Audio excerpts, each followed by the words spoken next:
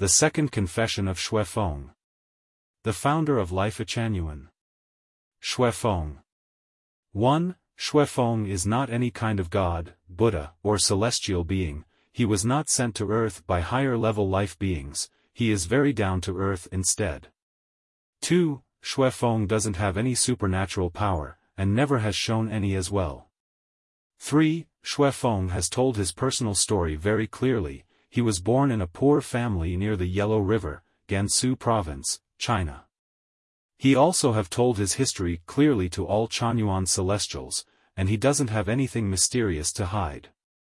4. Feng doesn't have a master, what he said or wrote are all what he learnt from life experience. 5. Feng doesn't have any political background, nor does he have any political or other kind of organization as his support.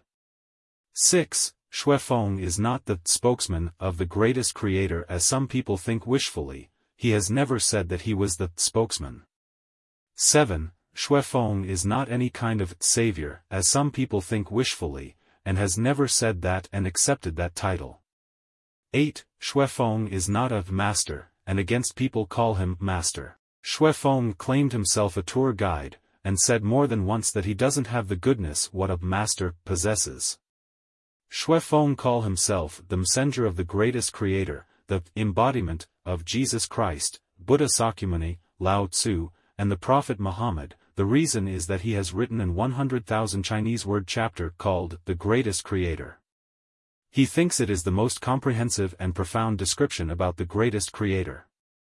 Although so, he has never given orders in the name of the messenger of the greatest creator. He has very insightful understanding of Jesus Christ, Buddha Sakyamuni, Lao Tzu, and the Prophet Muhammad, and resonates with their thoughts and wills. That is why he call himself the embodiment. As for Feng said that he is from the heaven, 10,000-year world, that is the truth. If people don't understand and have nowhere to verify it, it is up to them to think Feng is talking nonsense. March 24, 2011.